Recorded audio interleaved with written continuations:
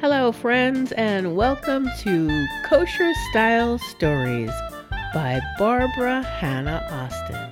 If you love a good story, you're in for a treat. So sit back and relax and listen to Barbara. So tell us a little something about the story that you're going to read now. Sure. My grandfather took his whole family, his 4 adult children and their spouses, of course, every year to Saratoga Springs. And it was Passover and Easter were together. And the racetrack was not far from the hotel. It was one Orthodox kosher hotel called Hotel Brooklyn, interestingly enough. Not that it had anything to do with Brooklyn. So every year, the whole family schlepped to Saratoga Springs. And the reason he did that is because he thought the special waters in Saratoga Springs that come up from the earth, would be good for him. No one knew what was wrong with him, but we knew something was not right. Mm-hmm. He had, at the time, undiagnosed diabetes, but he didn't know, and the doctors didn't know, so it's called Hotel Brooklyn, a kosher resort. Sprinkled on the butter was what looked like confection sugar, but I knew it couldn't be.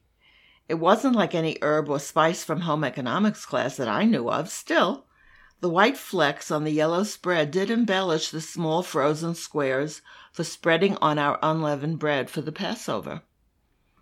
What was it, I wondered, and did it change the taste? These were the questions that needed answers. At 12 years old, anything to do with cooking or its preparation therein, I would be happily skipping on my yellow brick road to bliss. On this particular never-to-be-forgotten Passover, we were again celebrating the exodus of the Jewish people from Egypt in Saratoga Springs, New York. I would find out many years later that the healing waters of its mineral springs was Zayda's yet undiagnosed diabetes and his reason for taking the family, 4 children and their children and spouses. This was the resort for Orthodox Jews that we stayed in, Hotel Brooklyn. Oh, I'll never forget that one.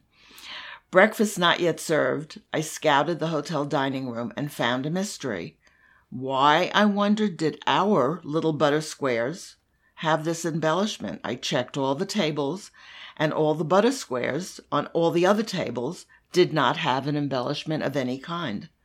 Something was not right at the kosher establishment. Sherlock Holmes, so famous at our house, was now embodied in me. I might be the only one who even knew something was up. I would keep my eyes wide open. 3 bells called the 8 a.m. meal, and like wolves to the kill, guests rushed in for breakfast. Our family's table was always number 4. Rhoda, my baby sister, smiled happily and sucked her thumb, but oddly had a taste for butter. She ate it like candy to my repugnance. Very soon, I knew that being on guard was prudent, because as soon as she saw the plate with her favorite snack, she reached across, but to her surprise was met with a hair-triggered no from me. Startled as I had ever seen her, she cried hysterically. She would soon be comforted by her thumb, so I didn't worry. The air in the room was thick somehow, and I began to tremble when in the next second Aunt Alice stood up to stutter. I look up, as sand and small particles of the ceiling fell. With her little ones tucked under each arm, she all but flew into the street. The entire family followed at her heels. The dining room was emptied in a heartbeat. Zayda and I stood outside by a window, far enough for safety, yet close enough to watch. In the next few minutes, chunks of plaster and billowing puffs of dust dropped on the table we just seconds ago had gotten up from. It was now heaped with debris. Frightened men and women and children rushed and stumbled out a lot faster than when they arrived. The sound of the ceiling ripped through the early morning and erupted into horrifying thunder. In 10 or 15 minutes, the only thing left was noise. Then it too was gone. Silence filled the air, scarier and more unnerving than the horrific chaos earlier. The mystery of the butter solved, but in a never-to-be-forgotten and god-awful way. Zayda kissed the top of my head with, "You are my smart granddaughter." took my hand, and we strolled down to the lawn and sat on a swing under a canopy. It was called a double glider. "Ladies and gentlemen, breakfast will be served on the back lawn," Mr. Zomnickel, the hotel manager, said in his English, Yiddish, Russian accent. He announced it into the loudspeaker system. A smoked salmon omelet was just one of the delicacies that arrived at the late morning meal. There were some who even had room for a bite of Mrs. Schick's fragrant cinnamony apple strudel. Mrs. Schick was the chef. The cook, as we called her then. I had room. I was one of them. How could one not love the cook who smelt like baking and promised to give me a bunch of kosher recipes for Passover? Through the day, guests guardedly peered into the roped-off breakfast room. Piles of rubble were haphazardly thrown everywhere. On table 4, now collapsed, was seated, not unlike a humongous marshmallow on a Dr. Seuss cake, was an American standard white porcelain toilet. Above was a big hole. A sign dangled from a rope with one word printed on each side. It was danger, in both English and Yiddish. It took the rest of Passover to fix the problem. The lobby was now the dining room, and although no one seemed to mind, everyone was given a $50 bill for having gone through the problem. The rumor was that Zomnickel, the owner, won money at the races. It was never confirmed. Many Europeans, by the way, were called by their last name. They were called by their last name even by their wives. Mr. and Mrs. Gutenberg from the room above the disaster signed out. Only a few days earlier, Bessie Gutenberg had plunked her amply padded self on a porch bench and crushed it to sawdust.